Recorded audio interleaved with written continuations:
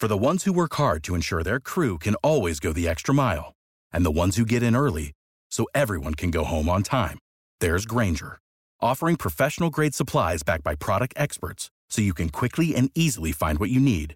Plus, you can count on access to a committed team ready to go the extra mile for you. Call, click Grainger.com, or just stop by. Grainger, for the ones who get it done.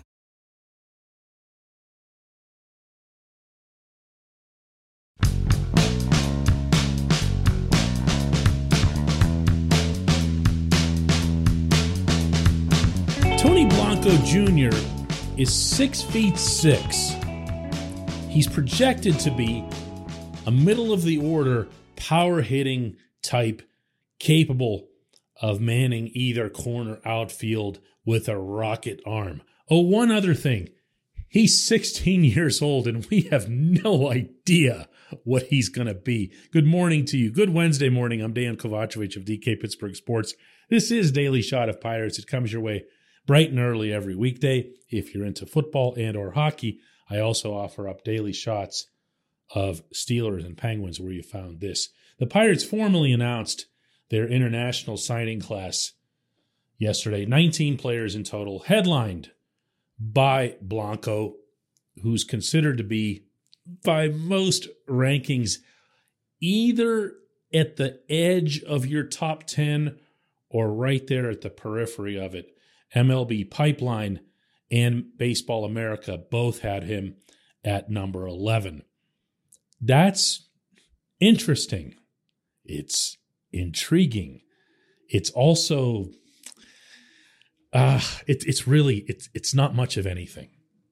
There is so much that can go so wrong over such a long period of time.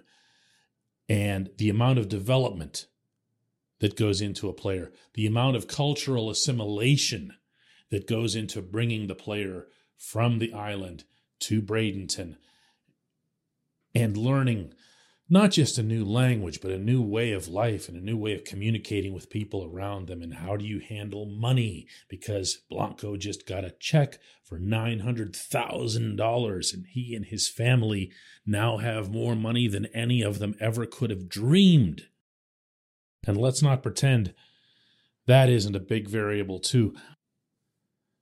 I mentioned somewhat parenthetically on yesterday's episode that I've made a couple of expeditions in covering the Pirates' work in Latin America. One of those was to the Dominican, and it was an experience I'll never forget. This was back when I was with the Post-Gazette. Ended up doing a 3-part series for the newspaper on that, seeing the conditions that these players, not only that they live in, but they play in. One of the fields that I saw in the Dominican, in the southern part of the country, there was a trash pile out in what should be left field. And if the ball goes into that trash pile, it's considered a home run. These were the kinds of things that you saw all over. The fields were really rough. An infield bouncer was liable to come up and get somebody in the Adam's apple. The equipment, my goodness, the equipment was about as crude as it gets. And at the same time, there was such passion and such joy for the game, and even the uniforms, the jerseys and T-shirts and caps that they got that were mostly knockoffs. And you know what I'm talking about. The kind of stuff that you get in a strip district. The pink Yankees hats, stuff like that. And the gloves patched together, one bat being shared by a team. This is the kind of thing that it makes you, on one hand, maybe look back at American history and try to picture what it was like when everyone here loved baseball as much as they do there. On the other hand, accept that a lot of the reason that these kids are playing baseball is because they do see it as a way off the island, as a way that they won't be trying to fight a lifelong uphill battle toward making a living. This portion of Daily Shot of Pirates is brought to you by our friends at North Shore Tavern, that's directly across Federal Street from PNC Park. It's home of Steak on a Stone, an eating experience, underscoring the word experience. The steak is brought to you partially cooked on an 800-degree stone, and you do the rest. It's a ton of fun, it's a great meal, and it's a baseball atmosphere like no other in Pittsburgh. North Shore Tavern, right across Federal Street from PNC Park. My other expedition came a handful of years later. I went to Western Mexico, to the city, and it is a city, of Mazatlan, to tail along with Rene Gallo whenever he was the Pirates Latin American scouting director for what had basically been a long since mission accomplished in securing the rights to Luis Heredia, who was one of the top pitching prospects. And, here's Luis. Described himself as a 6-pitch pitcher. Kid's 16 years old. A 6-pitch pitcher who could do anything at any level, and he had a real swagger about him. And he, like Blanco, was also 6'6". And when you look at him, when the scouts look at him, one of the many, many challenges that they have is that they try to project what the body type will be. Will they end up not being able to carry their weight? Do they have enough of a frame that they can grow into it? Very similar discussion that I remember having with Gallo and others regarding Miguel Sano way back when Miguel was still on the island. Miguel had all the traits of someone who would become heavy by the time he got to the majors, and he did. He did. Go take a look at him. Dude can hit a baseball, but the dude does not have an easy time keeping the pounds off either. Heredia turned out to be a different kind of case. Once he got his bonus of $2 million, that was the end. That was the end of Luis. He had, how do I say this without getting a little too deep into some of what I saw? He had let's just say he had a parent who was incredibly possessive and controlling and wouldn't allow him to have a penny of this money once he got it. And that bothered him and that upset him. And by the time he did graduate from the Dominican Summer League and made it up to Bradenton, he wanted to be one of the boys. He wanted to have a little bit of an extra swag because he was a international bonus baby. And, to some extent, you know how that is. You want to show your friends, your pals, your peers that you're a little bit special. And that didn't happen. Finally, somehow, some way, I didn't hear this part of the story as to how it happened, but he got his hands on some of that money and he started spending it, and he became the king of Manatee County in Florida with his super fantastic new car and everything else. And guess what else happened along the way? Yeah, he stopped taking pitching seriously. He thought pitching was just something that you were just born to do. You actually hear a lot of that. You hear a lot of that in Latin America. That slider came from God. That sort of thing. Believe it or not, that actually was a phrase that someone used. That was in the Dominican, not in Mexico. This kid went from 6 pitches to 0 pitches in terms of what he could use to get people out. And then from there, couldn't even command a 4-seam fastball.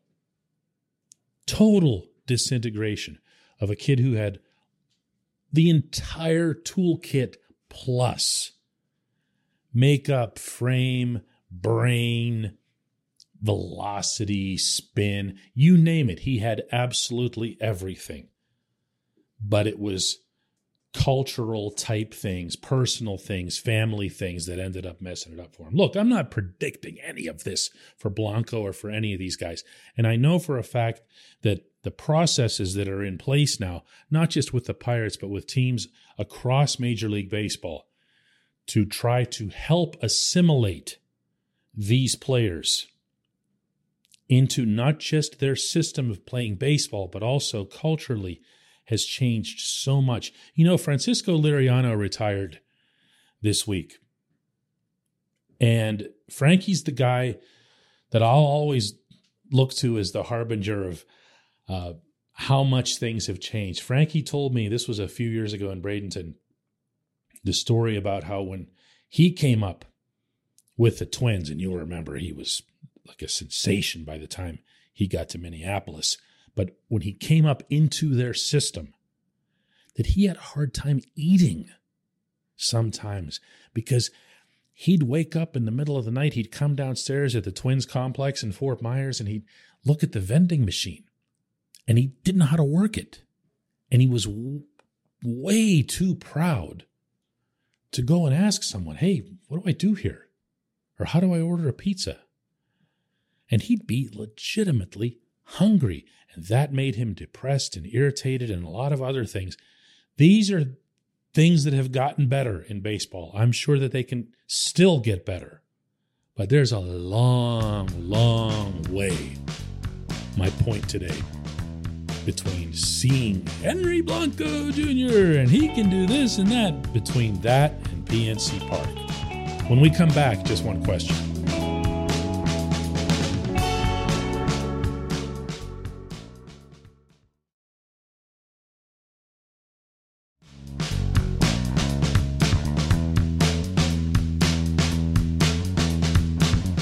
Welcome back. Our just one question for today comes from Steve Rui, who asks, will the Pirates try to be good at some point? There's a lot of different ways that one can interpret the asking of this question. I'm going to choose to interpret it the way most people would presume, and that's something extremely cynical about the state of the franchise, about Bob Nutting, and whatever else here. And I'm going to treat the question as such in responding that I don't know. I don't know. I don't have any reason to doubt the intentions of Ben Cherington, Steve Sanders, and the front office. They strike me, and they conduct themselves as legitimately, extraordinarily competitive baseball people. I definitely don't have a reason to doubt Derek Shelton, the people at field level, and obviously the players. But ultimately, your organization's defined by what you've got at the very top. And I'll continue to insist that because of Bob Nutting's failure to react in an appropriate way following the 2015 season, he still has lots to prove in that regard. I'm finding a nice way to phrase that. There's a lot of misperceptions about what happened after 2015. There's an idea that the Pirates should have broken the bank to sign Jay Happ or tried to, talk AJ Burnett out of retiring or whatever else here. This one really wasn't about money. This wasn't about the Pirates cutting payroll from 2015 to 2016 because they actually didn't. They didn't. What they did, and the they in this case is Neil Huntington and Kyle Stark, was trade Neil Walker for John Neese. How quickly we forget, and we've changed the narrative. Neil Walker for John Neese, the Pirates actually added salary with that. That was a horrific move. And from there, those guys thought it would be a good idea to fill these holes in the rotation by trying to convert Juan Nicasio from relief to starting pitching. He came from the Dodgers. Do you remember that? Remember that? Nobody talks about that one either. Nicasio was never a starter, and he got thrown into the rotation. And this was their answer. This was their answer for losing A.J. Burnett and Jay Happ.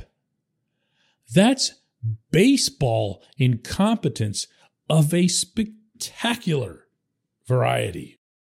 So why do I pin that on the owner? Because he's the only one that was over their heads. I don't count Frank Coonley. Frank Coonley pretended he was a baseball guy, just a poser. This was where the owner comes in and says, hang on a second. You're doing what? What is this? What is this? Why is Neil Walker being traded anyway? Can you run that one past me? And if he had done a little bit of homework, he would have found out that Walker and Stark had some personal issues, didn't like each other. And the brass at the time thought Walker was just a little bit too outspoken and whatever else. Pittsburgh kid, you know? But that's a bigger part of the responsibility that a franchise owner has than payroll is. I know all we ever talk about is payroll. And if Nutting took the payroll tomorrow to $200 million, we'd all be like, hey, whoa, look, Bob Nutting, he finally cares.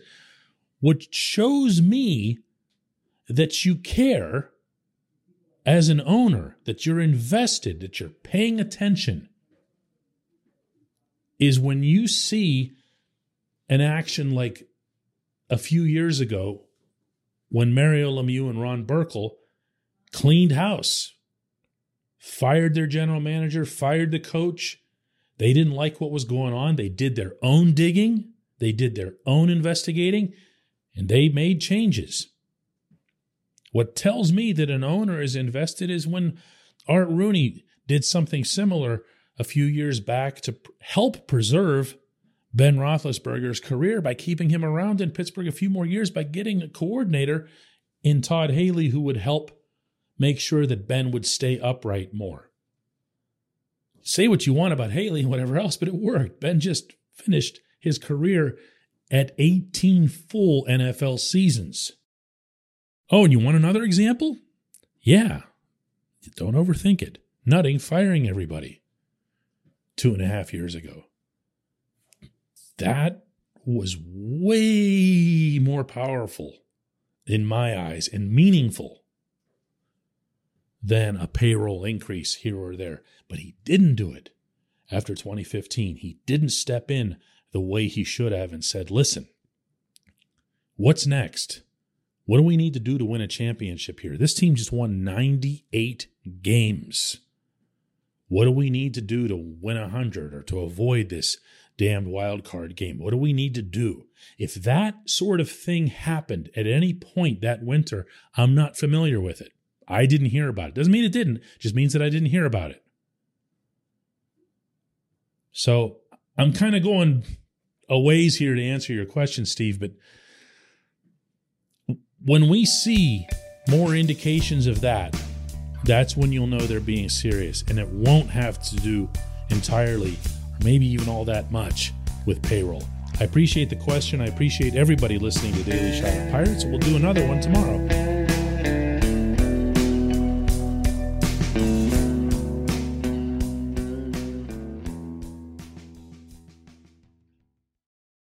For the ones who work hard to ensure their crew can always go the extra mile, and the ones who get in early so everyone can go home on time, there's Grainger, offering professional-grade supplies backed by product experts so you can quickly and easily find what you need.